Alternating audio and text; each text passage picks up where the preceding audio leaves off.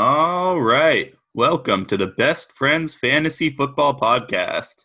This Speaking is of that, day two, our post-draft rankings. we are. David, how much of the actual draft would you say that you watched? Was it 90%? I feel dirty discussing that information. I will say I did not watch the second round because it happened while I was still at work. But um, I forget that once you get to the later rounds, it's not just 32 picks. Did you know that? Do you notice that? No, I was very confused after the second round. Then came the third round, which I knew that was happening. But today I woke up slightly late. I checked my phone and the draft is happening. Yeah, I knew. So I woke. I also woke up at 12 today, and I had woken up to think about Jacob Eason being drafted, and I was like, I did not remember Jacob Eason being drafted, and then I realized that they were already in round six. Oh, But exactly. just, I saw the same thing with Jake Fromm. I know. So just for context, there are 32 teams, so you'd think there would be 32 picks, but we had 42 picks in round three. We had 40 picks in round four. So I don't understand, I understand there's probably something about compensatory picks. We had 34 picks in round five. Round six, which they're actually still in the middle of, but they haven't even finished round six. We've been going for about at least 5 hours. There's 36 picks in round six. And then round seven, there's 36 picks. So I don't understand how that math works, but this isn't this isn't a podcast for GMs. We're talking specifically fantasy implications. And, after I, I think you and I were talking about, there's some real interesting, some skill position players here that could shake things up. That is correct. Some very interesting skill position players. And we're going to go through the rankings right now, starting with running backs, heading into wide receivers, and finishing off with tight ends. So let's get straight into it with our top rookie running back rankings. Josh, who do you Yeah. have number one? So I think running backs, they're always the thing with the fits.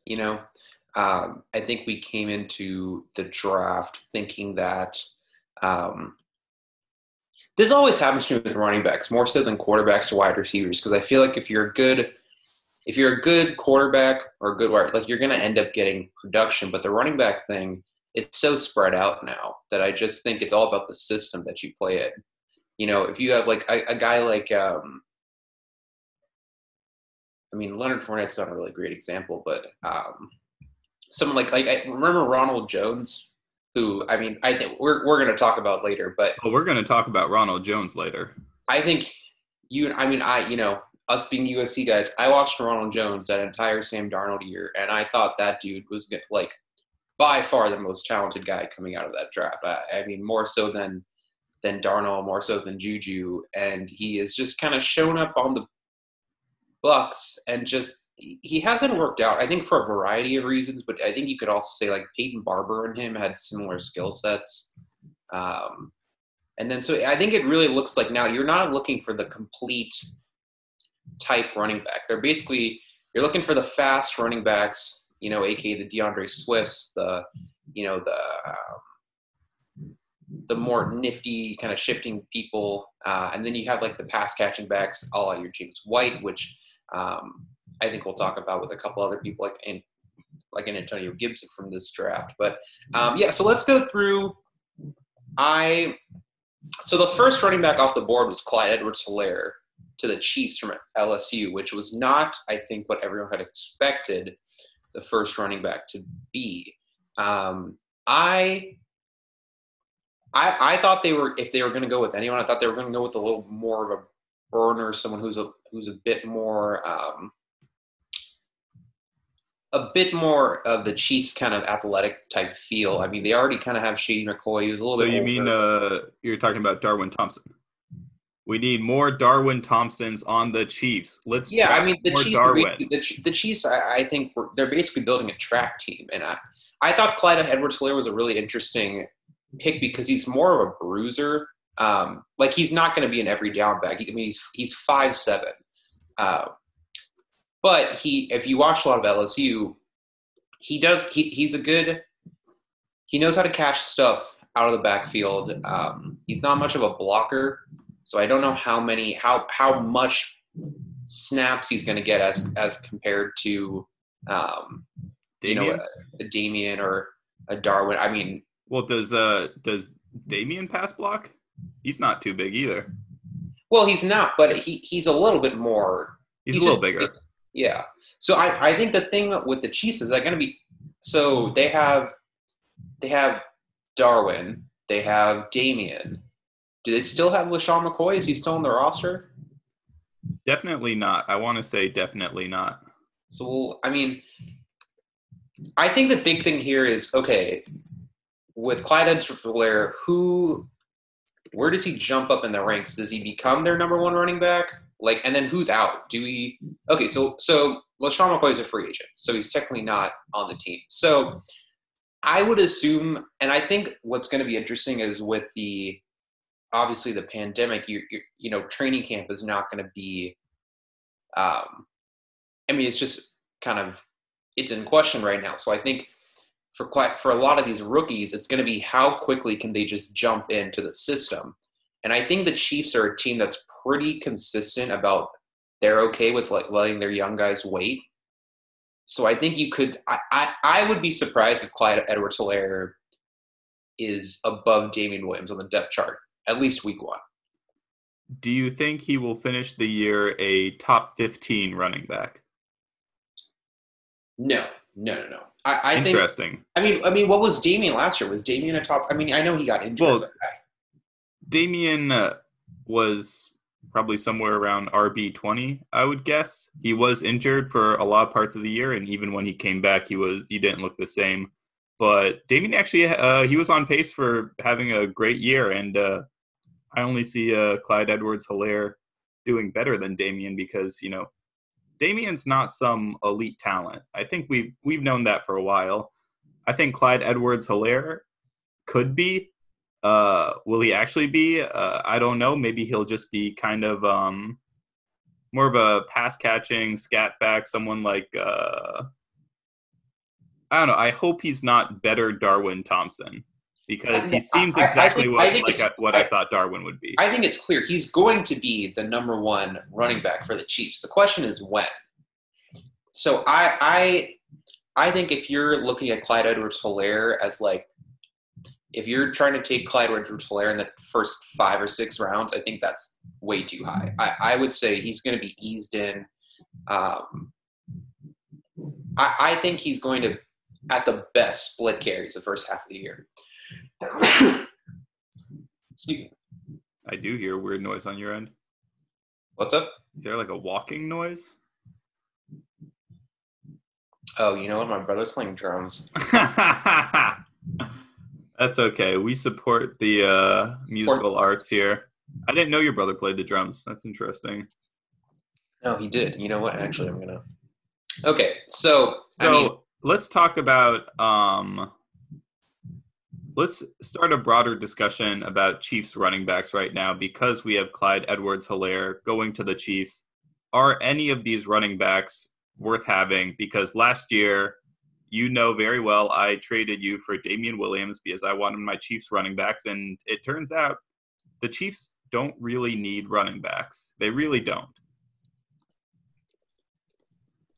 I know that everyone likes to say that the running back position is so valuable for the Chiefs because they're running all these wheel routes and couching all these passes, and the Andy Reid system, all these other defenders are too distracted to look at the running back, but I really don't think that the Chiefs need a great running back. Well, here's I think the question is, do we think the Chiefs are trying to increase their dependence on running backs? Interesting question. Because of course, last year, you see the Ravens ran it insane amount of times. They passed it for record lows. Chiefs kind of on the opposite spectrum. And do you expect these trends to continue, or do you expect them to kind of even out? I think the Chiefs are smart, and I think they know that they want to balance as much as they can. That being said, I don't think. I think just because they put a first round pick in Clyde Edwards-Helaire, I don't think that means they're going to be um, super fast in the process of getting him to be the primary guy. So I still think Damian Williams has pretty good value. I think it diminishes his value. Like I think right now I think we had him before as like in that RB 10 to 20 range or 10 to 15 range. I think he probably drops. I don't know. I don't think he's going to drop that far. I think he's still a top 25 running back. Let's get let's make a list of the running backs that we want to talk about today. I have Clyde Edwards-Helaire, Jonathan Taylor, Keyshawn Vaughn, J.K. Dobbins, DeAndre Swift, and Anthony McFarland. Who am I missing? Did you say Cam Akers? Cam Akers, of course. How could I forget about Cam Akers? He's probably actually the first one we should start with. Probably the most fantasy relevant running back for this rookie class. Yeah. Who else is there? We can go. go. Of course, there's Zach Moss. Oh, Jesus Christ, is Zach Moss? I think I wanted to talk about Swift, Taylor, Akers, Dobbins, and Vaughn. Those are kind of the big things, and then Okay, so let's figure out.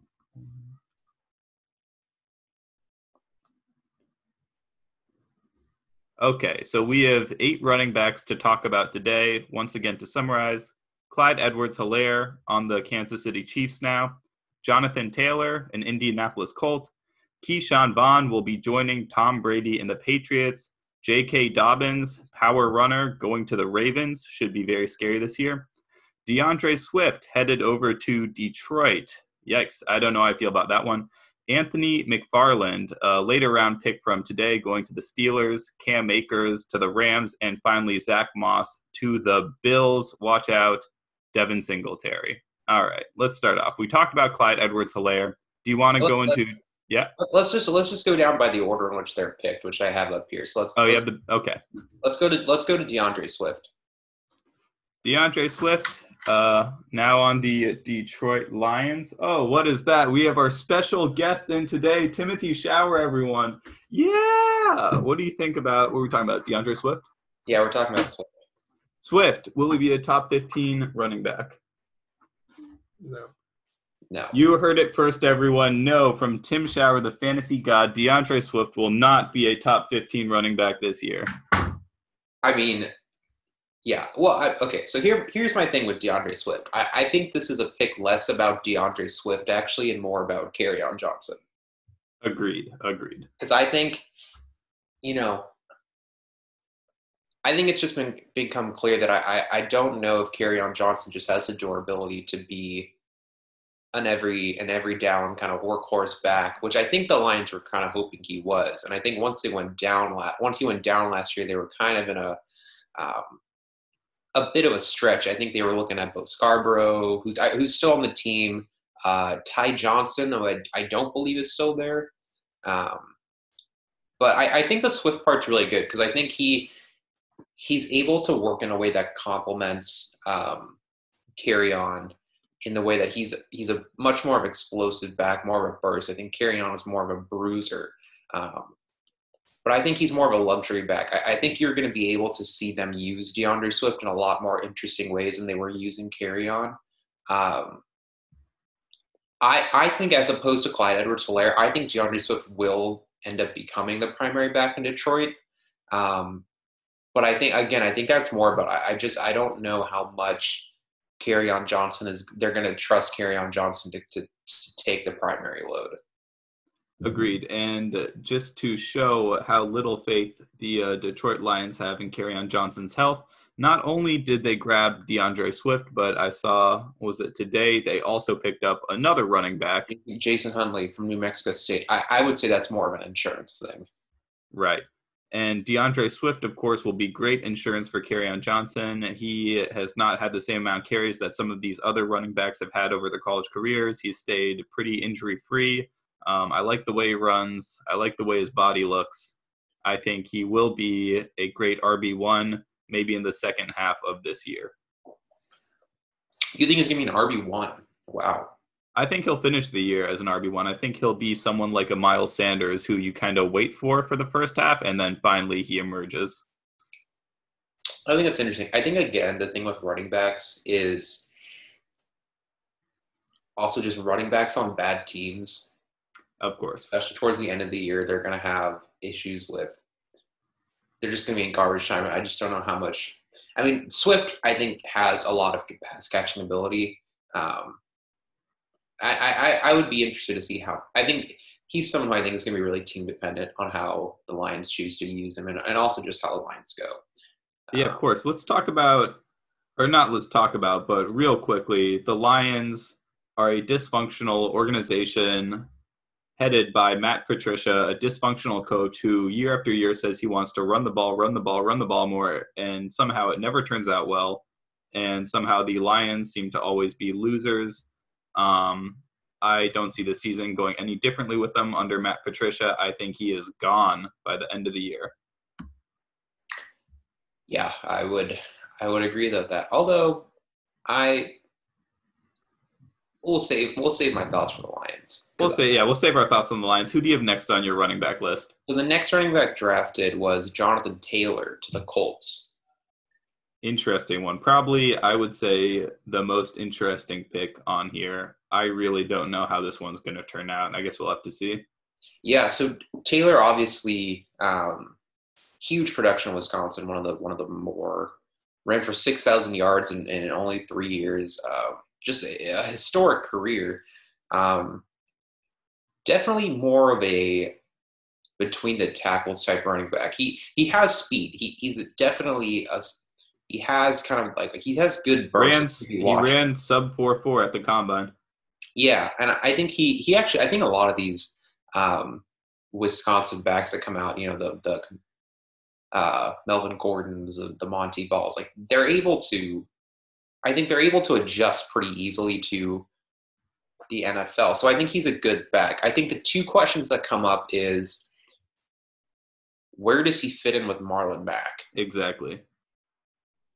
Because I think a lot of us were thinking about Marlon Mack as a top 20 running back this year. The question I think obviously with Marlon Mack is his health.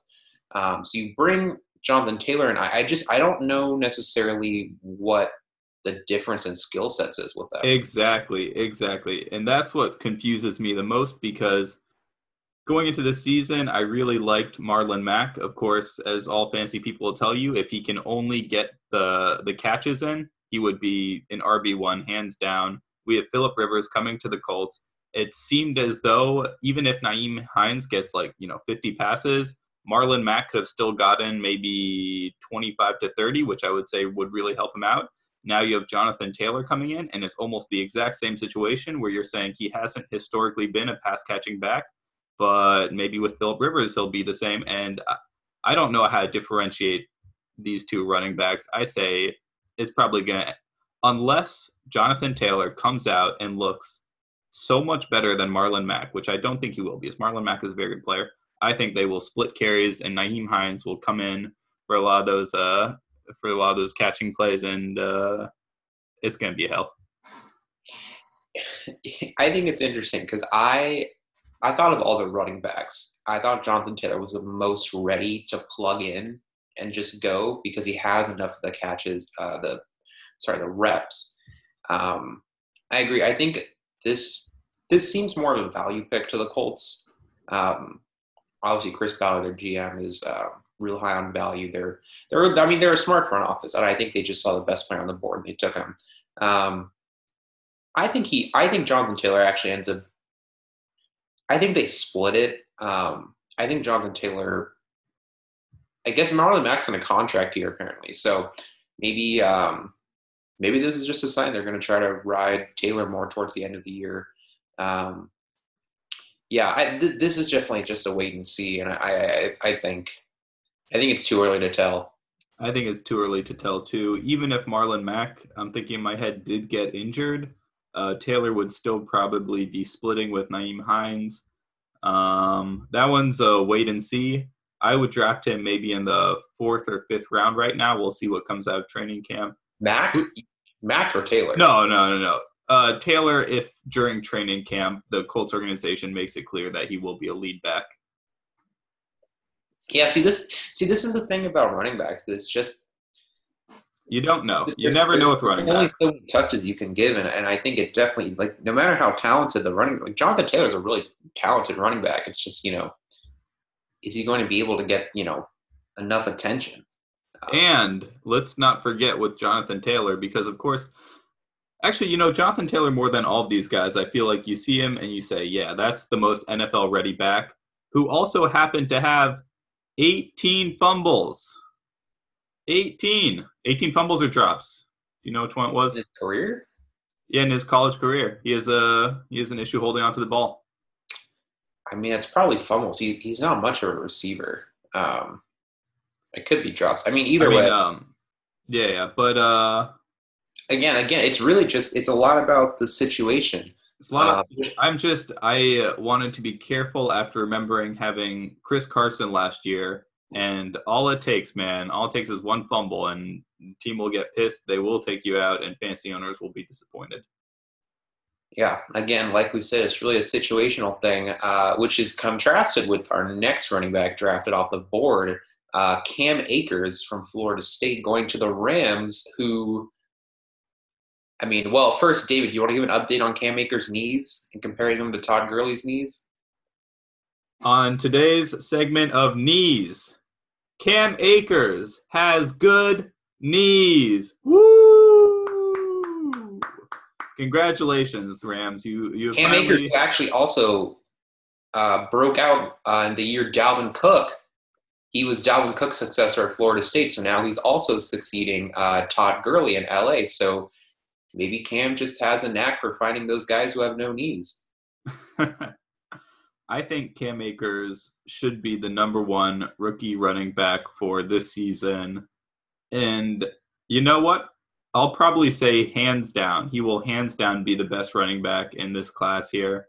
All these other guys, they all come with some slightly more major concerns. I think Cam Akers will go to Los Angeles. I think he will be the running back number one. Even if they do go with a committee, I don't particularly see too much talent in Malcolm Brown or in Darrell Henderson. So I think he has a good job there. Yeah, I think I wasn't as high on Cam Akers as a lot of people, but he does have, he's a pretty complete back. He's able to catch the ball. He's a good blocker. I think he's one of the better blockers between the running backs of this group.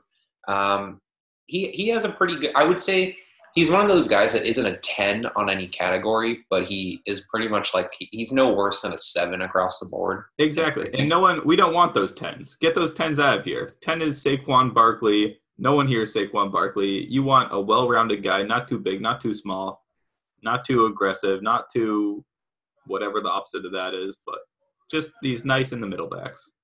Yeah, I think this is an interesting thing because I think he is going to end up being, I think if any of these rookies is going to have, I think, the most opportunity, because I think you and I both agree that Malcolm Brown is not going to be. No.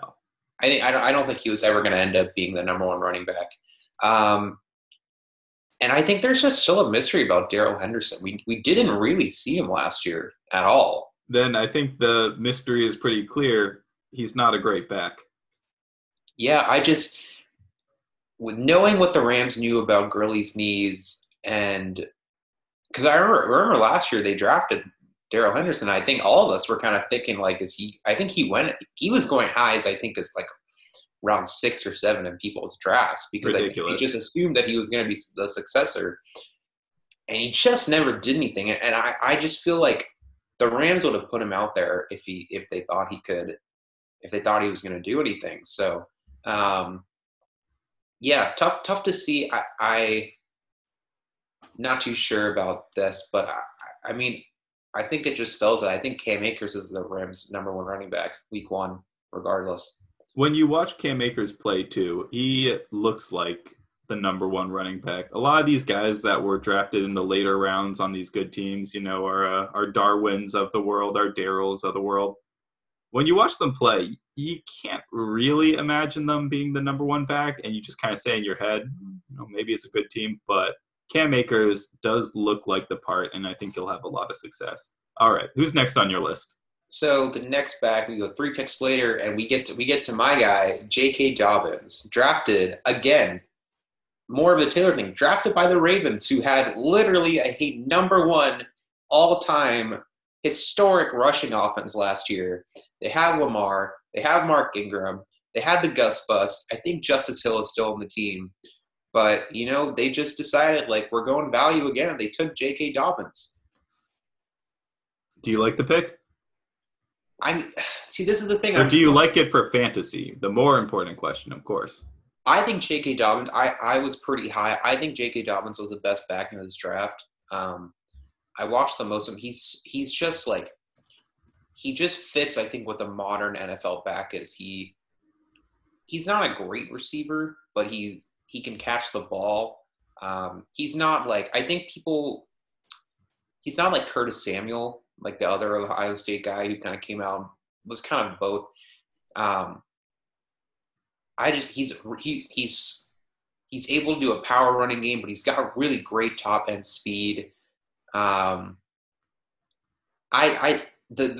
question for me is I just don't know how much shine he's going to get in Baltimore. I think this probably means Justice Hill is irrelevant. The Gus Edwards thing is just strange because I think we always kind of are you forget Gus Edwards had 700 yards last year. Oh, Gus Edwards is great. Mark Ingram is 30. I could see them trying to pull back, but he's also got 1 year left on his contract. Yeah, my thing is this. I think you have Mark Ingram's, J.K. Dobbins, and Gus Edwards. I think they're going to just basically split up a lot of the carries. So I don't know. I think this is more of a pick that's going to just kind of shoot down Mark Ingram's value. Well, you're also forgetting about their lead rusher. Yeah, Lamar, I think they're going to – I don't think Lamar's going to run as much as he did last year. Of course not. I think they know they can't risk that. It's RG3 Part 2. Yeah. And then RG3 gets to play again, so everybody wins. And the Ravens also have RG3, so maybe you have 6 people who could, in theory, rush for 1,000 yards. Yeah, I love J.K. Dobbins, but I don't know. I don't know how much. I just don't see a scenario where he's going to get more than 100 to 200 touches. Well, it's interesting because I think J.K. Dobbins is definitely going to be in the second half of these running backs taken on the board come fantasy draft day. But let's not forget that Mark Ingram was splitting a lot of carries too. Lamar Jackson was taking a lot of his runs, and somehow he still managed to be the number 5 running back in standard leagues. Yeah, but I think another Mark Ingram thing is I think he was also someone who was really touchdown dependent last year. I think he had a lot of touchdowns, especially early on in the year. As someone who had Mark Ingram on my team, I think he isn't here. Here's what I think is going to end up happening. I think Mark Ingram, obviously, because he can be kind of more of a catching guy to the backfield, I think he's still going to be your primary back. I think they're going to use Dobbins more in just the burst part of it. I think they'll use him on a couple different packages, and I think Gus Edwards is going to be the insurance back that they use kind of just to pace the two. But if I was going to call it right now, I think I would say Ingram and Dobbins are going to be the primary backs, but I just don't see Dobbins having enough opportunities to really vault him into that top kind of 40 running back range. Mm-hmm. Also, I think before we get on to our next running back, quick note, I think it's so interesting how the Ravens construct their team where you have all these just very important parts of the running game. And most fans would say, oh, what if, Lamar actually does get RG3'd? What if he does get injured? Or what if, one of their main runners, if Mark Ingram, the 30-year-old, actually does sustain injury? And then you say, oh, they just have so much depth. They could just put in RG3 and J.K. Dobbins, and their team would look almost the exact same, which I think is a very interesting team in the NFL right now. All right, who's next on your list? So we're not going to talk about these guys kind of more in depth. I'll put these guys into a group. before we get to our next guy, which is Keyshawn Vaughn from Woo! Vanderbilt. But I wanted to just quickly touch over. Did you want to talk about McFarland? I kind of do want to talk about Anthony Okay. McFarland. I didn't think I would. I didn't think that anyone past the first 3 rounds I would want to talk about, but Anthony McFarland going to the Steelers, I don't have faith in anyone over there. I don't think they're going to sign anyone new, and it's an interesting pick. Okay, then I'm going to hold. Okay, we'll hold McFarland. I'm going to talk. I'm going to briefly just go over A.J. Dillon, Darrington Evans, and Joshua Kelly. Oh, geez, I completely forgot about A.J. Dillon. Yeah, go. I think these guys are not going to be relevant to a whole degree this year. I think Josh Kelly's going to be. These guys are going to be the clear number. Well, I think they're going to be the clear backups. Like, you're not going to see these people unless there's an injury to Eckler. You're not going to see Kelly unless there's an injury to Eckler, unless maybe he fights with Justin You Jackson. don't think he's the goal line back? I don't know. I'm just saying that because I looked up how much he weighs earlier today, and I was like, that's more than Eckler. Kelly's more of a receiver, and I don't think he kind of just. I don't think he's going to have much to stand out apart from Eckler and Jackson. I think A.J. Dillon is going to be a clear number 3 behind Jamal Williams and Aaron Jones. Of course. Darrington Evans, I think, is just going to be insurance for Derrick Henry. I want to go on to these other running backs, but at the same time, I want to talk about how hilarious it was when the Packers went quarterback and running back. Darrington Evans, I should point out, is a pretty good receiver. So maybe that's what the Titans are going to try to expand that Dion Lewis role that they never really used last year. Mm-hmm. So Keyshawn Vaughn. Keyshawn Vaughn going to the Buccaneers and joining Tom Brady. Will he be that number 1 back over Ronald Jones? Yes or no? I know that we're USC people, so of course we want to root for Ronald Jones.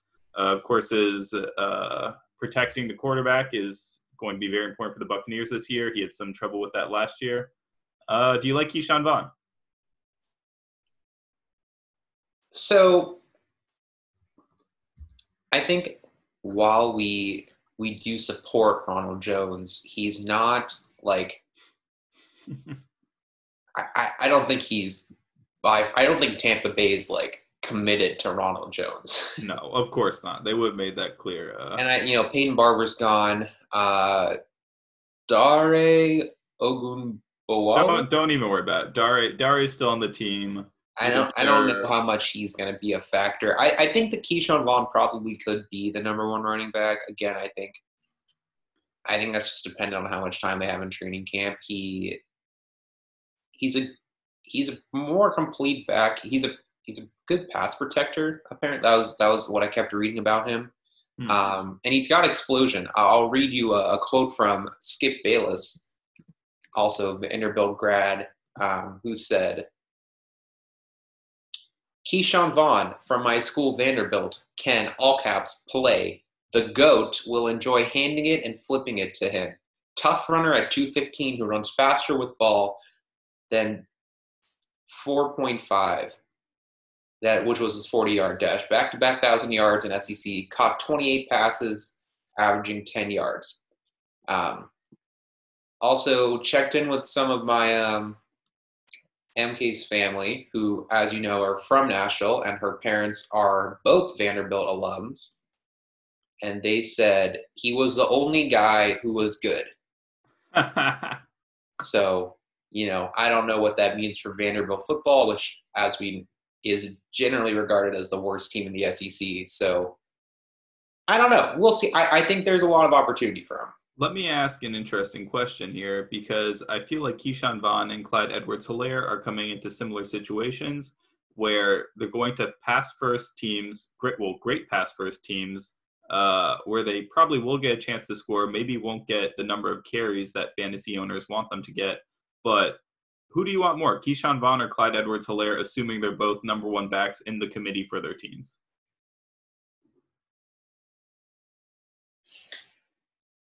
I think I would go with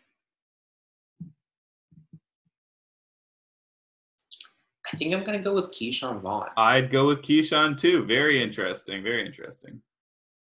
It's not that I don't think Clyde Edwards-Helaire is going to work because he's not going to work because I do. My one concern about the Keyshawn Vaughn thing is I think it's going to be, and I think we're going to find out really early on in the season is this going to be a Tom Brady system in Tampa Bay? Are they going to, or are they going to, is it just going to be still the Bruce Arians system? Because Bruce Arians does have a good, they're not, I mean, they're good with running backs. I mean, they had the one David Johnson year, I think was really good. The one Kareem Hunt year was also great for Andy Reid. Yeah, no, that's what I'm saying. Is like I think I trust Andy Reid's system a little bit more with running backs. Mm-hmm. And then also, I think with Tom Brady, and then maybe this is also just a indication of the Patriots running backs. You know, the Sony Michel, like those guys kind of, they don't have that ceiling, you know, that high ceiling right. a guy like Kareem Hunt has. I think the most productive fantasy back in Tom Brady's career, at least the latter part. Yeah, probably James White. Well, that's an interesting point now that I'm thinking about it, because Tom Brady didn't support too many great fantasy running backs, but that's also because James White was always there, literally always there to take all those catches away. And now maybe that could change a little bit with Keyshawn Vaughn. I think, so here's the thing. I think Keyshawn Vaughn has a higher ceiling. Like, I think he has more opportunity. And I think if we're just comparing him to Clyde Edwards-Helaire, if Clyde Edwards-Helaire ends up being the number one running back in the Chiefs offense, then I think Clyde Edwards-Helaire is going to be much better. I just don't know how much he's going to outdo Damian Williams right now. Keyshawn Vaughn, I you know, we love Ronald Jones, but I don't know. Ronald Jones, he doesn't have it. I don't know what that competition is going to be like. Ronald Jones, I would describe as he's got the juice. I don't know if he has the right juice. I think he might be drinking some different type of juice. Yeah, I don't know. Let's go next. Let's go. Who's next? So next is your boy, Zach Moss. Woo! Or should I say, potentially your new boy if Devin Singletary is out. I was so excited and so happy to see what Devin Singletary could do this upcoming year. Or I was excited to see if they had drafted a really good running back. I would be curious to see what that running back could do. Instead, they drafted Zach Moss, who he is a great running back. He's not the type of running back I want on my fantasy team. He is the type of running back that goes downhill, just absolutely destroys dude by putting down his shoulder. And every time he hits someone, I'm like, oh, Jesus Christ, he's going to be injured next year. Oh, Jesus, he's going to be injured today or something. He does have a very strange injury history. I've been doing my research on Zach Moss because he had a knee injury, not an on-field knee injury, an off-the-field knee injury when he was getting into his shower and his knee locked up on him. And I don't know, it was messy, but he needed surgery to fix it. That's probably why he fell down the draft boards, that and his rather aggressive running style. He will be a great complement to Devin Singletary. I don't know if I want either one of them on my fantasy team. You have Josh Allen running the ball a lot. You have Stephon Diggs joining that receiving core. It's going to be a weird one over in Buffalo. Yeah, I was never as high on Devin Singletary as you were. Come on, man. He averaged over 5 yards a carry. I like Devin. I think that him and Zach Moss kind of are similar styles of running back. So, no way, man. No way. I mean, Devin's definitely a more shiftier back, but I think they're going to play pretty. They're going to be pretty much the same. I think they're going to be pretty they're going to even it out. Yeah, and that's what happened last year with Frank Gore. And Zach Moss does kind of remind me of a younger Frank Gore, just the way that he wants to destroy these defenders. Yeah. All right, probably not too much worth talking about there. Who's next on your list? We kind of. Is it Swift? I mean, LaMichael Pirine I'll just briefly touch over. More of a power back, not really a pass guy. Is he related to my boy in the Redskins or a previous boy in the Redskins? I don't know. I didn't. I'm not sure. I think this guy's probably just ending up as your. I think he's interesting because I think he's going to be the second kind of back to Le'Veon. So I mean, Le'Veon, has been known to have some injury stuff. So, you know what? Lamichael Pirine, cousin of Samaje Perine. Ah, nice, nice. So, dude does he must. Lamichael Pirine's interesting. I don't think he's going to beat out Le'Veon Bell. Mm-hmm. Uh, No, actually, I think he's a cuff. I think he's more of someone. If you're drafting Le'Veon, you just may want to draft Michael Piran as a backup. that reminds me of a segment I wanted, or I was thinking about doing, which was no excuses anymore. Oh, New okay. York Right. Yeah. Jets. New York Jets, you have no excuses anymore. Or should I say Adam Gase? No more excuses. You have the quarterback you wanted. You just got a great receiver in Mims. You bolstered up the offensive line. You got Lev Bell. You didn't like Lev Bell, so you got some more running backs. You got a great defense. I don't know what more Adam Gase needs to be a winning team. I mean, of course, they're, more better players would be nice, but I think it's up to him to change the Jets culture this year. Yeah, I mean, I think the Jets have a reasonable expectation that they can win the AFC East. They have a good team. I mean, they're just Well, okay, terrible. so I don't know how dark this is going to be. Obviously, Sam's our boy.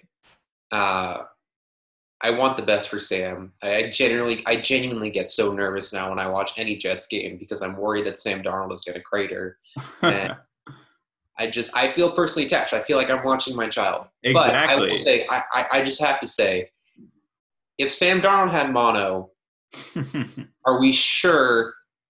Are we sure that he's going to be able to play in a post-Corona world? Wow, I did not even think about that. No I more mean, kissing. No more kissing for you, Sam. but does that make him, like, when they talk about the most vulnerable? Is Sam Darnold the most The vulnerable most. NFL player? Which, I mean, we maybe the Jets just use him as a thing of, like, you know what? Someone has Corona. You tackle Exactly. them. It's on you. Oh, that's a great strategy for the Jets over there. Is just like, oh yeah, and who's their coach again? Or Adam their Gase. no, their defense is it Oh, Greg Williams Greg Williams, of course, from the of Bountygate. yeah Bounty Gate. Just got to spread some rumors around that you don't want to be tackling Sam Darnold and as many main girls he's kissing. All right, Okay, we're getting pretty deep on this list. let's do McFarland and then let's jump to the wide receivers because they're kind of the bulk of what I think we want to talk about. Let's do McFarland. Of course, Pittsburgh is a great place to end up if you're a running back. They had some luck the year before with Lev's holdout when they got James Conner. James Conner looked very good. Last year, the injuries did not end up well for him. They brought in Jalen Samuels. And I think Anthony McFarland is better than both of them. So I think he should just get a very good fantasy role almost off the bat, maybe first 3 weeks. Does the fact that You're like, no way. Have anything to do with that? Um, Did you watch? How much of Anthony McFarland did you watch at Maryland? just watched his highlight reels, but I love my Maryland players. I have faith in them. What are your Maryland sources say about? What do your UMD sources say about Anthony McFarland? I was seeing good things about him before the draft. I thought he was going to go higher than. I thought he would maybe surprise some people in round 2 or 3. I know he's fast. I know that he's shifty. I just watched his quick highlight reel. I mean, he doesn't look like a big bruiser back, but he looks like someone that can do kind of an all-around type deal. He's from Hyattsville. That's somewhat close to where I'm from. Anthony McFarland going to the Steelers. I don't try. I mean, Big Ben is 38, and he's coming off of what type of Tommy John injury or something? Yeah, Tommy John surgery. If you think he's coming back better than ever, a healthy Ben Roethlisberger, then sure, pull the trigger on Anthony McFarland. But other than that, I think it's time to move on. Yeah, I don't. I don't really have a lot of thoughts on Anthony McFarland. So, is it time for wide receivers? I think it is. All right, so I guess off the top of my head, I'm guessing that we're going to be talking about 4, maybe 5 wide receivers that came off the board. Of I think. course. Well, how about? I think let's talk about all the first round guys. So Okay. So yeah, that's 6 of them. let's And go. then, Let's go and then with if you the then we can kind of just see if there's anyone else like down the board that you want to just like briefly touch on. But right. So 15th overall pick, the Denver well, no, we should Broncos. start off first with the first wide receiver taken was not Jerry Jeudy or CeeDee Lamb. It ended up being Henry Ruggs, who I think. Oh my goodness! I literally completely forgot that Henry Ruggs was drafted by the Raiders. Which is surprising because I think a lot of people are saying he has a little bit of that young Tyreek factor. The young Tyreek factor I would describe as extremely fast, but also good at football. That's a very important distinction to make after watching guys like John Ross, where you're like, oh, but they're so fast, but they're not good at football. They're not good at football. Henry Ruggs is good at football. Yeah, and I think we also want to just point out that the young Tyreek comparisons are just to him on the football field. I think that probably just going to point that out there. Who would young Tyreek be off the football field? I think it's pretty well documented. Okay. Okay, so Henry Ruggs going to the Raiders. We in a very like just almost stereotypical Raiders pick. They just took the fastest guy on the board. Fun fact about Henry Ruggs: went to Robert E. Lee High School. Yes. Okay, so Henry Ruggs. I think this is the question: is Henry Ruggs the number one wide receiver? Because he seems more to me of a slot guy. Regardless if he is the number one receiver, I don't want him. I do think he makes life a lot easier for the other players on the Raiders, and I think they will get the best of his fantasy impact. He will not have any impact, though. I think he fits into what I think he complements. So the other 2 wide receivers I think that the Raiders had of note were Tyrell Williams and Hunter Renfrow. I think Hunter Renfrow is still going to be kind of a slot guy, kind of just your very stereotypical, just like actually. But the real question would be Darren Waller, because Darren Waller is the number one receiver on the Raiders right now. Yeah, I don't think that changes. I don't think that changes with Henry Ruggs. I think Henry Ruggs is going to be.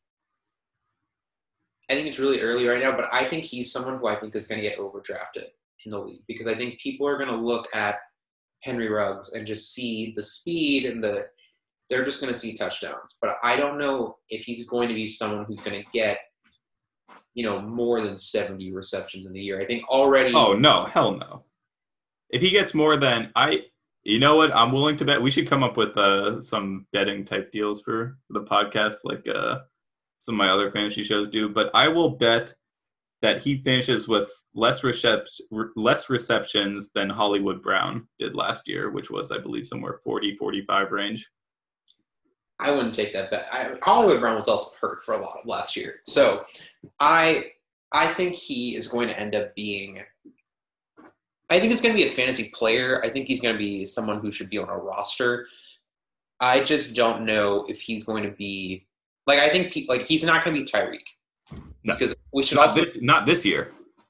We should also mention that the quarterbacks throwing to him are Derek Carr. Oh, jeez. Notoriously not good at throwing the deep ball. Yeah, not great at the deep ball. May have greasy hands. Or perhaps it's Marcus Mariota, who also not necessarily an aired out type guy. I think if you're going to get Henry Ruggs, it's going to be – I think he could do some return stuff. This year, I think whether they choose to use that because they drafted him so high is going to be interesting. I'd be a little cautious on Henry Ruggs. I'd be cautious on Henry Ruggs too, but I do like how he affects Darren Waller and Josh Jacobs. Going on to number 2 on the list, who I for some reason thought was number 1, Jerry Jeudy going to the Broncos. He's going to be lined up opposite side of Cortland Sutton. Do you like him for fantasy? I do. So I think this season is really going to be more of a thing about Drew Lock. And so KJ Hamler, I don't think we're going to talk really much about KJ Hamler. I do like KJ, but for now, Judy time. He's 5'9", 175. I think KJ Hamler is going to be the slot receiver. I think you're still going to have Cortland Sutton, here's the thing. I think both Jerry Jeudy and Cortland Sutton are going to have really good fantasy value. Cortland Sutton, like, I don't know. What would you say is Cortland Sutton's greatest strength? Cortland Sutton, he doesn't have that speed that kills. He does have some nice size. He's a baller. That dude just knows how to make catches. Yeah, and I think Jeudy, I think, what everyone's been saying, he's a really good route runner. He's really polished. I think both these guys are going to be really, really good threats on the outside, and I think it's going to be Drew Lock, who, I think everyone – I don't know how much you watch of Drew Lock. I happen to see a lot of Broncos football because they're, like, randomly the only team that plays on CBS in Orange County.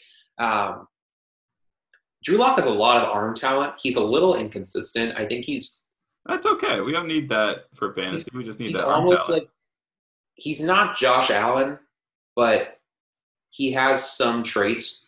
I think Drew Lock can be pretty good. And I think having these wide receivers off the top, I think Denver's really going to be a really interesting offense. I think they're going to have – they signed Melvin Gordon. They still got Philip Lindsay. Royce Freeman's there for, I don't know. But they have Noah Fant. They also have another tight end. Oh, right. They drafted the dude with the impossible name who showed off at the Combine. Oh, yeah, Albert Welkebunam. I think Jerry Jeudy's really good. I think he's going to be a top 20 wide receiver. I think he and Cortland Sutton, I think you could see him and Cortland Sutton. I think there's a chance that they could be the kind of Evans and Godwin duo. Wow. I categorize the Broncos as one of my no excuses teams for going into the next year. They have the quarterback they want. They have the tight end they want. They have the running backs they want. They have the receivers they want. They still have a good defense. I don't know how it's going to go wrong for the Broncos. Maybe it will. But I like them. And I think the Broncos last year were a team that dealt with they had a lot of really weird breaks in games. And they also had freaking Joe Flacco as their starting quarterback. They did have Joe Flacco. I think the Broncos were already a team to bounce back. And now they're just going to bounce back more. Basically, yeah. I think Jerry Jeudy's going to be really good. I actually don't really think it affects Cortland Sutton that much because I think both of them are going to be able to get their production. I think Cortland Sutton will be great at those 50-50 balls, and I think Jerry Jeudy, lined up against some of the team's second corners, he will have a lot of luck with his route running skills. What would you? Yeah. Well, how would I rank them? Yeah. Would you say Jeudy outranks Sutton right now? Oh, Judy's got bad knees, man. I'm not even ranking him. Who knows if he'll play? we just talked all about this, and then you're just throwing a surprise knee segment. I know. That's because I love my knee segments. I've been watching Jerry Jeudy do his off-season workouts. He worked out with Lamar and Antonio Brown one day. He looked absolutely phenomenal. Definitely no issue in the knees that I can see on film. I think you're right. I think they could both be top 20 receivers if Drew Lock is as good as people say he is. When you watch him throw the ball, and that's kind of what I like watching quarterbacks the most, just, do they look like they're throwing it well, and are they accurate? I like the way that Drew Lock slings it, and hopefully they'll be able to provide a great fantasy team kind of the way. It reminds me, I can't say that the comparisons are the same, but do you remember when Patrick Mahomes came in for the last, couple of games of that Chiefs year after Alex Smith? And everyone's like, oh, he looked pretty good, maybe he'll be good for fantasy next year. He'll probably be good for fantasy. And then he was just so good. Maybe Drew Lock. I don't think he has that talent, but maybe. Yeah, Drew Lock is not. I would say he's not anywhere near Mahomes. He's got a big arm. He's not. I don't think his arm is as good as Josh Allen. But I think the difference between that is it's the Broncos system. Their offensive coordinator is Pat Shurmur, who has been known to be a good offensive coordinator. Didn't work out as a head coach, but No, we'll see. we'll Anyway, see. okay. Moving on to I would say I thought this was the most interesting selection in the entire NFL draft. CeeDee Lamb goes to the Cowboys. How on earth did the Cowboys land CeeDee Lamb? I will not know. Jerry on his X-Men yacht he just made it happen. Yeah, this is an interesting thing because I think the Cowboys needed a receiver. But I think they needed a number 3 receiver. So I think the interesting thing now is CeeDee Lamb's really good. He was my favorite receiver. Mm-hmm. He's number one. He's the number one of this year. No, I think he's great. He's going to be great. I think all 3 Cowboy receivers are going to be really good. Best rookie receiver, not of the Cowboys, is what I meant. Yeah, yes. I'm all in on CeeDee Lamb. I think it works with Gallup and Amari. I could actually see him being the number 1 guy and outdoing Amari by the end of the year. He just kind of he's just a more explosive guy. He just likes to go out and get the ball. And he's a great yards after the catch guy. I think that was a huge thing for him in college too. I think he's going to end up being their big play receiver, but I don't want to speak too soon, but I think by the end of the year, CeeDee Lamb is the number 1 Cowboys receiver. It's interesting you say that because I was also thinking maybe the same thing. Amari Cooper and Michael Gallup are both extraordinarily talented, probably talented than a lot of teams' receivers in the NFL.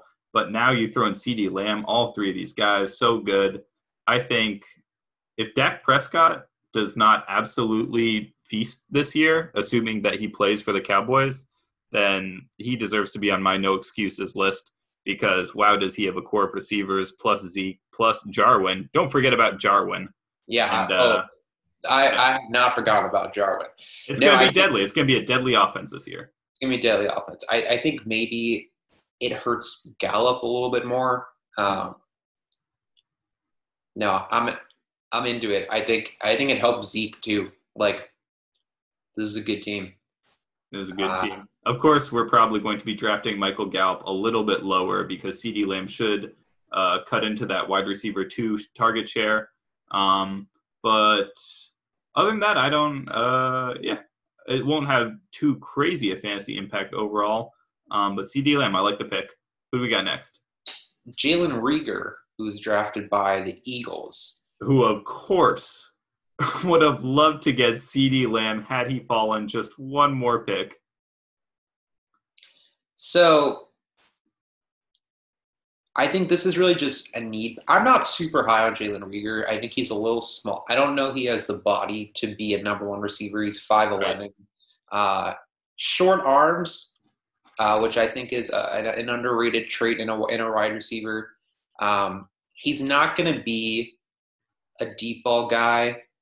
But I just think out of need, he's going to get production. Alshon Jeffrey is once again injured. He had Lisfranc surgery on his foot. Oh, really? Yeah, I think he's out till August. So maybe not the Alshon Jeffrey knees, but if a Lisfranc injury, if you remember, is what what Hollywood Brown had. Yes. They throw a big metal screw in your foot. You keep it in there for a while, and then once it heals up, they take it out. And while the big metal screw is in your foot, there can be multiple complications, as there was with Hollywood. But now I'm watching it. It's not his knees. If it's not his knees, I don't care. And that is probably the worst fantasy football advice that you will ever get from a podcast. If it's not the knees, I don't care. If you remember, actually, Le'Veon Bell had that injury for, I think, in 2013. It was his first kind of – it's a hard injury because it does kind of end up leading to more injuries if it's not recovered fully. Mm-hmm. That being said, Alshon Jeffrey, I think, was pretty much is pretty much dead. Yeah, and the Eagles, I was listening to some takes on this earlier. They threw to their tight ends, Ertz and Goddard, yeah. Goddard. They threw to them like, and I think Ertz had like 120, 130 targets, and I think Goddard actually finished with 80 or 90 targets. So the question in my mind is, now that there is a receiver that is not Alshon Jeffrey, will he take some of those tight end targets, or are the Eagles just going to say, no, we like our tight ends, we're just going to run with them? And Miles Sanders, of course. Yeah, I don't know. I'm not. Philadelphia is one of the better front offices in the league. I think they've proven that time and time again. This pick was strange to me because, especially, I think the guy that we're going to talk about next, I just don't understand why they didn't take him. Mm-hmm. What they were looking for. Justin Jefferson? Yeah. So they were talking about it. I heard all these Eagles fans saying, we want Justin Jefferson. I thought they were going to go for him. So let's talk about well, first off, David, how much of Justin Jefferson did you watch at LSU? Oh, I watched some Justin Jefferson. I think he is my number one fantasy rookie for the wide receiver class this year. So I thought Justin fantasy wise. I don't think he's as talented as Judy or CeeDee Lamb, but he's just someone, when you watch the tape, you're just like, this dude is sick. Like, exactly. he and T. Higgins, to me, were like just the people that I think I watched the most of. Justin Jefferson, I think, in Oklahoma, I mean, obviously Oklahoma's defense was abominable, but Justin Jefferson just murdered them. He had, I think, 3 touchdowns in the first half. He's a great jump ball receiver, which I think is interesting because the Vikings lose Diggs, and he kind of ends up maybe filling that role. I think he's gonna explode. I think he's really good. I obviously Thielen's still there. I think he's basically gonna be the same production as Stephon Diggs was. And let's not forget that Stephon Diggs finished with something like 90 targets last year. The year before that, 150 targets is what he had. Now we finally have, Stefanski going to the Browns. So maybe, I know everyone assumes that the Vikings will be this run-first team that they were last year, but I think the targets and the opportunities are both there for Jefferson. Adam Thielen, he is a great receiver, but he's 30, 31. He hasn't looked too fast in the last couple of years. I mean, the last year, but that's because he was injured. I think the opportunity is there for Jefferson. Yeah, I mean, both of them, they're not outside receivers. I think Justin Jefferson also. Right. I think Thielen probably works more in the slot. He's more of a jump ball receiver. I want to say he's not as big as this guy, but he reminded me a lot of Vincent Jackson, if you remember that guy. Mm-hmm. I think he's really good. I think the question is with him, and I think all receivers on the Vikings, is what does it say about Kirk? Coming from a Skins guy, Kirk Cousins is... I don't know. I want to say he's a good quarterback because everything should lead you to say that he's a good quarterback, but some games you watch him and you're just like, what the hell, man? Okay, so obviously Stephon Diggs basically just disowned Kirk Cousins. Adam Thielen, I mean, I guess maybe they made up. What do you think Justin Jefferson's going to think about going from Joe Burrow to Kirk Cousins? I don't think it will be too crazy a jump. One of the comparisons I keep thinking about was when Stephon Diggs went to the Bills this year. Everyone was trying to make comparisons from Kirk Cousins to Josh Allen, and as big an arm as Josh Allen has, he is not the most incredibly accurate downfield. Kirk Cousins kind of works the opposite, where he actually does have pretty good downfield percentage numbers. I don't know if that's going to help Jefferson per se, because he's not... Well, a lot of people, that was his big criticism going into the draft, is that he wasn't a burner. He's not someone that's going to blow people away with his speed. And then he ran 4.41, 4.43 or something at the 40, and then everyone was just like, oh, geez, maybe this guy does have speed. And that's all the reasons that the Eagles should have taken him. But, yeah, I like him for fantasy. Do you have any more thoughts on him, or you ready to go to the next one? We can go to the next one. I'm a big fan of Justin Jefferson. That's my thing. Let's see. Who do you have next? I forget off the top of my head. The next one up is Brandon Ayuk, Ah, drafted by the Niners. that's what I was going to say. You were talking about wingspan earlier. Talk about a guy with wingspan. Brandon Ayuk is, I believe, he's only 6 feet tall. Yeah, he's 6 feet. Yeah, he's 6 feet. He has about the wingspan of an 8-footer. Yeah, he's got that catch radius. I think he has it said 80-inch. He has an 80-inch wingspan. Yeah, Insane. As for fantasy, I don't care. I just don't care at all about this guy. The 49ers, they spread the ball. They already got Debo. Ayuk kind of looks like the new Debo, but it doesn't matter. Yeah, I think I think he's definitely going to be the clear number 2 to Debo. Mm-hmm. I mean, Jalen Hurd, I don't really, not sure. I mean, they also have George Kittle, so I think it's going to go Kittle, Debo, and then Ayuk. But then also, you got to remember that the Niners also are just a run-heavy team. Exactly. If you could have one player from the 49ers, who would it be? I mean, I'm taking Kittle. Kittle, yeah. Kittle is one of those guys that I want to think of as the Kelsey superstar, a guy who's about to break out and catch something like 110, 120 catches or something. But I don't think that he plays in the right system for that. I think he still is a great blocker, and he'll be doing a lot of that this year.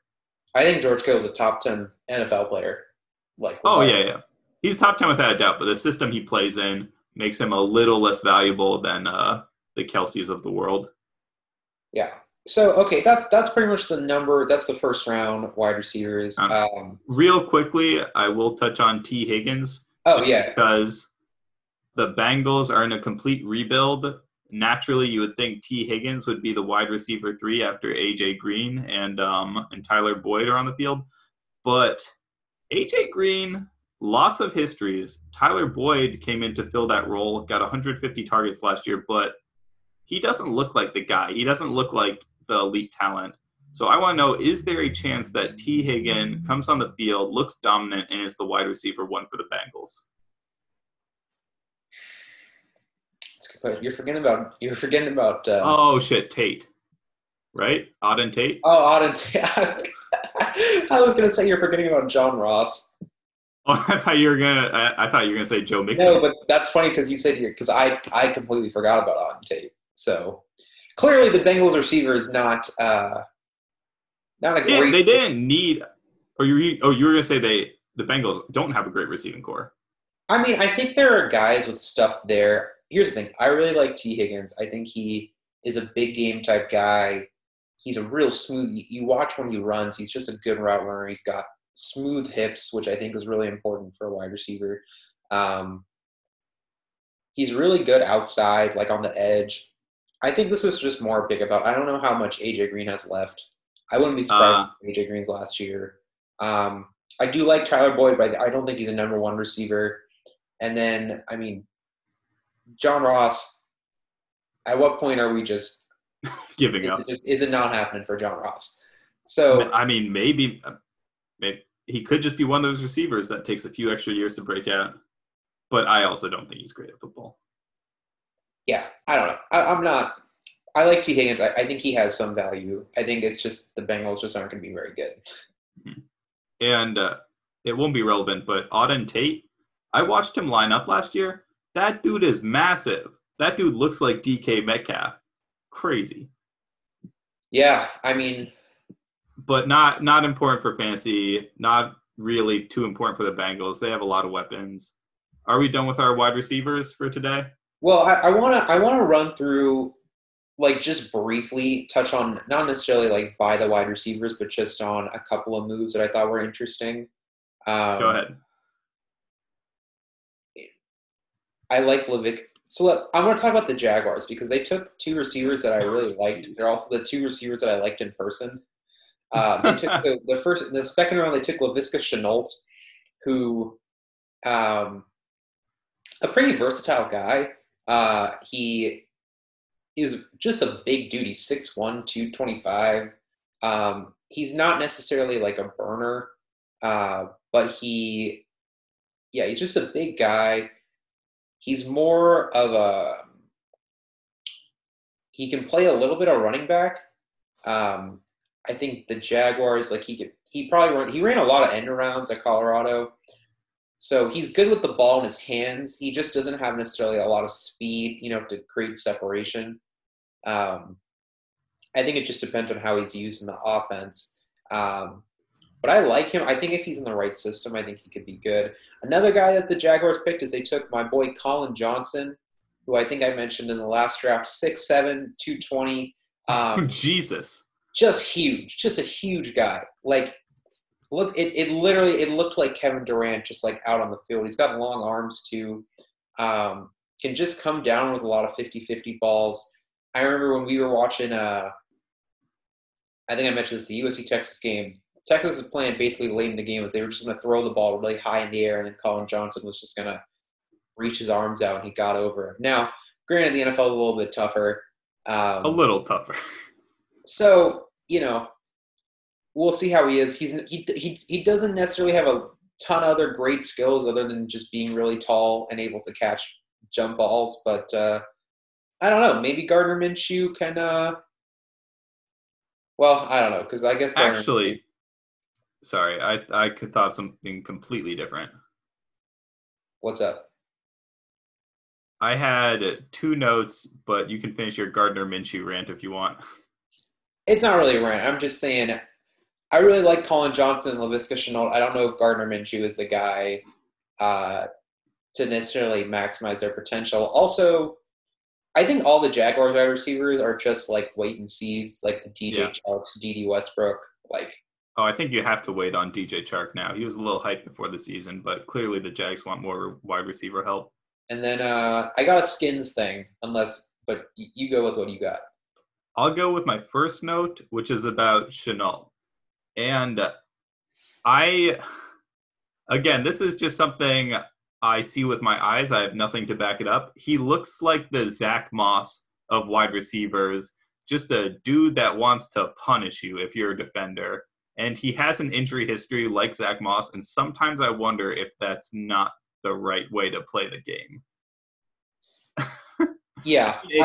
Football's a vicious sport, and take those defenders down, but sometimes save those shoulders, save those knees. Please don't go so hard. That was note 1 because Shenault does have that injury history. And then number 2 was this one was completely random because it wasn't even someone that was drafted. It was the lack of being drafted. Green Bay Packers, what are you doing? No wide receivers. And what that signals to me is that they like Lazard. Yeah. I think he's the wide receiver too. It was kind of a joke last year, like, oh, the lizard man. Yeah. But I think he is a legit wide receiver too on that team now. They did not take a wide receiver. They did take a tight end in the 3rd round.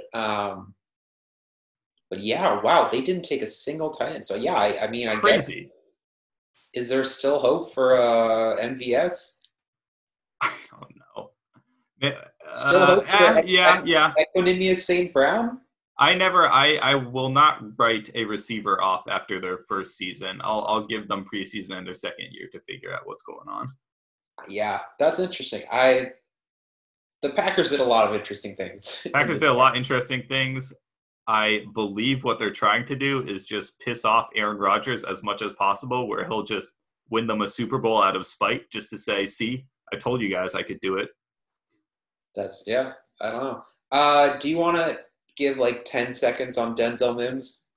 Of course, I would like to give 10 seconds on Denzel Mims. I love that he is going to the Jets. I'm happy that the Jets could get him where they did.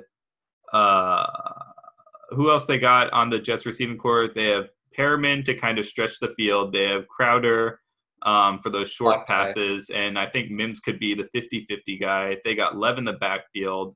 They picked an offensive lineman in the first round. I think Yeah, it's just one of those teams where I think they filled the needs that they were supposed to fill. Yeah, Darnold likes to throw the ball up. So He loves throwing the ball up.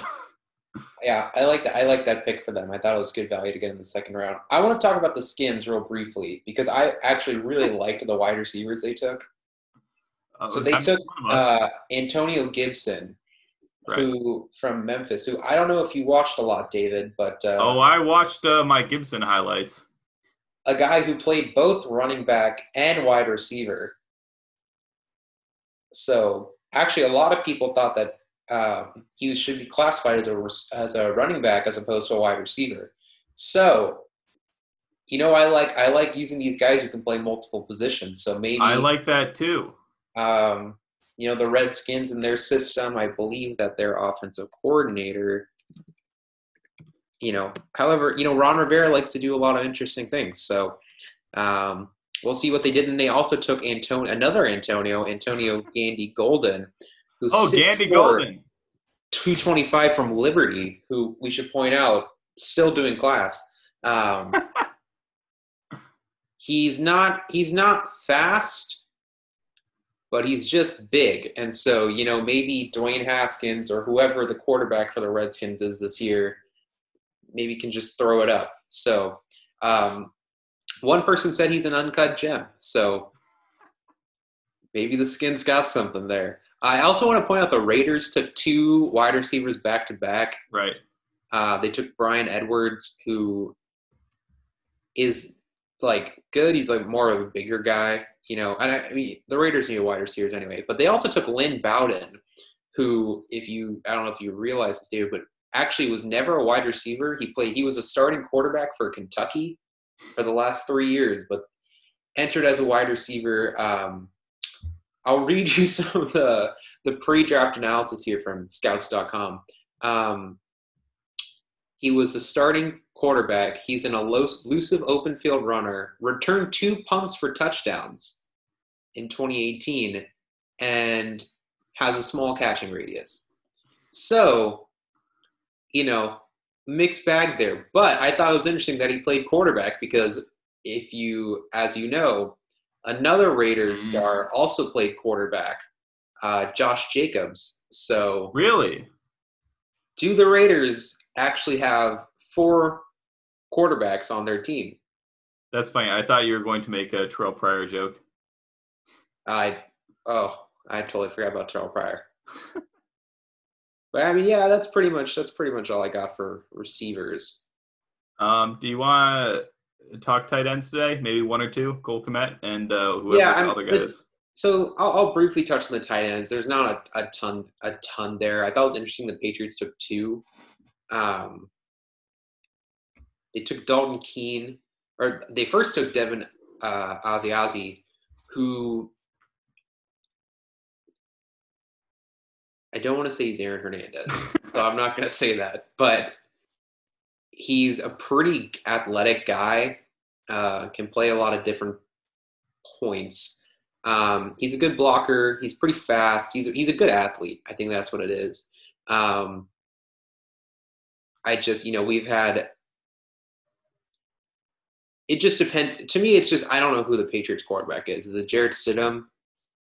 Because if so, it's it's okay. And then Dalton Keene is more of a he's just a guy who can catch. He's not necessarily going to do a ton other than catch the ball. As a blocker, I don't know. One of the things I'll read here is he's tough and frequently battles to a stalemate as a blocker. So I don't understand. Does that mean he wins blocks or he just is good at not losing?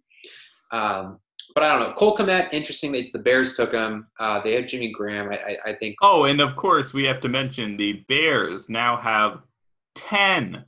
That's right, 10 tight ends on their team. Jesus Christ. I don't think that's a real issue. I think Cole Kmet and Jimmy Graham are going to be the only ones there. It's not. I mean, it's not going to be an issue for Cole. It's an issue for the other 9 tight ends that they have to get rid of.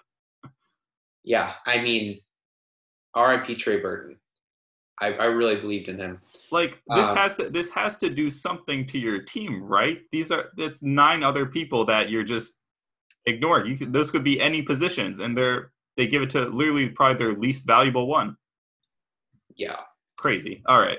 I mean, I can't even with the Bears. I can't even. it's a tough time for the Bears.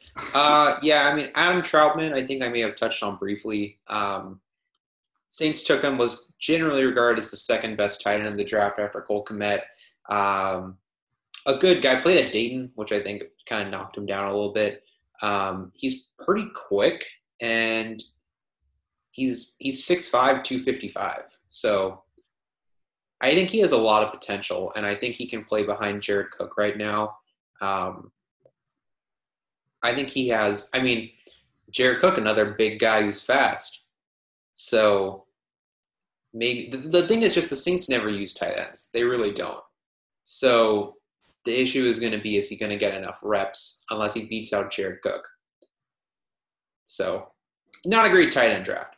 Yeah, not a great tight end draft, but yeah, I think that about sums it up for today. Maybe let's end off. Do you want to briefly run through the quarterbacks? I mean, they're not.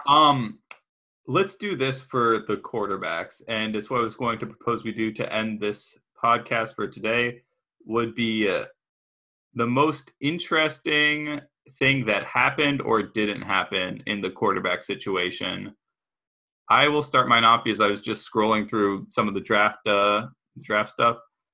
The Bills chose Jake Fromm. They took Fromm, yeah. The opposite of Josh Allen. Exactly. What? I mean, I know they have confidence with Josh Allen, but it seems actually maybe it makes sense. If Josh Allen goes down, you don't want someone coming in trying to play like him. You want someone to just be a game manager, and that's what Fromm is good for. Yeah, I think a lot of these things were just backups. The Jets took a guy in the 4th round who, like, they took James Morgan, who, like, I just, What's the most interesting QB thing you found in the draft? I think it's Jordan Love, because I thought the Packers were going to take a quarterback in the draft anyway. I just thought they were going to go like late, like 5th, 6th round, and maybe look to just get just like a developmental prospect. And Love, while I think people agree is a developmental prospect, they took him in the 1st round. And I think, as people make the point, Aaron Rodgers is 36. That doesn't mean as much as it did when they drafted him and they had Brett Favre. He does have an injury history. He has not been the same quarterback the last 4 to 5 years. No. But I think what's really interesting about Jordan Love is 1st-round picks. I think Warren Sharp is the one who put the stat out there that they have a 5-year contract, and then the team has to pick up or let them go after 3 years. And basically, if it's after 3 years, it's just if you let them go, it basically means you didn't play them, and it's like a huge financial, like you're just sinking money. And that's so. The basic thing is, what a lot of experts were saying is Jordan Love is going to be the starting quarterback for the Packers by 2022, or they trade him. So that basically gives Aaron Rodgers 2 years to basically be the old Aaron Rodgers. Maybe. I don't know if I see that situation turning out pretty. Yeah, like Aaron Rodgers is not the quarterback you want to mess with. Literally, out of all the quarterbacks in the NFL, he is not the one you want to mess with. Yeah, just ask his family, ask his brother, ask those parents he never talks to. I mean, sorry, Aaron Rodgers, for these mean roasts. I apologize to you, Aaron Rodgers. I think all these quarterbacks from a fantasy perspective are just not going to be. Oh, sorry, just got an update. The Rams drafted a kicker, so they didn't have one. The Patriots drafted a Nazi. What? Not an actual Nazi. Disclaimer to everyone out there. Wasser. He merely got a 3% tattoo, 3%ers tattoo. Again, we're not all historical experts on this show, It's not a good tattoo to have. Did he have an explanation for why he got it? Yeah, he thought it was some military symbol he was getting with his team or something. Not a great look. Maybe he's a great kicker. If he's a great kicker, then I'm sure we're going to be talking about this for years to come. Yeah, tough to see. I think it's always tough to see when your team picks a Nazi. Yeah. I mean, from a fantasy perspective, I don't know how much any of these quarterbacks are really going to mean anything this year. I think Joe Burrow is definitely the one who's going to get playing time, but he's just not. I just don't think the Bengals are going to be good enough. Well, that's interesting you say that he's going to get playing time, because I was listening to some stuff earlier that they might hold him out for a few games while Andy Dalton gets the start, whereas Justin Herbert, he might get the start. That's interesting, because I've heard the exact opposite. I heard there's no way Andy Dalton is the starter week 1, and I actually believe Justin Herbert doesn't start until like week 5 at the earliest. I think the Chargers. I follow a lot of Chargers stuff. They're pretty set on Tyrod Taylor. Yeah, but the Browns were set on Tyrod too before in the Baker season. I'd like to bet a lot of money that Tyrod Taylor is the starter week 1. I'm not betting against the Chargers fan on this one. Tua, I don't know if he plays this year. I think they're pretty content with He shouldn't. You know what's interesting, though, is I think if you're going to talk about fantasy impact, do we think Jalen Hurts potentially has the most has an opportunity here? Very interesting. I mean, if Carson Jalen Wentz Hurts gets injured literally every year. Yeah, Jalen Hurts, if he plays, will be fantasy relevant. And actually, that might be one of the only quarterbacks we can say that for, because he will run, and he will run. But is he going to be fantasy relevant in the sense of like Taysom Hill, where it's like Taysom Hill is fantasy relevant, but like I don't think anyone's ever going to start Taysom Hill. No, Taysom Hill is a little. I hope he's a little different, but Jalen Hurts, he does strike me as like a dude that just wants to, like he wants it, man. He wants to get those wins. Can squat 500 pounds. He could run. He's a better thrower than Taysom Hill. Not a great thrower, but we'll see. We'll see if Carson Wentz goes down. I would recommend we pick up Jalen Hurts. Yeah. All right. Well, that about does it on Best Friends Fantasy. I will stop this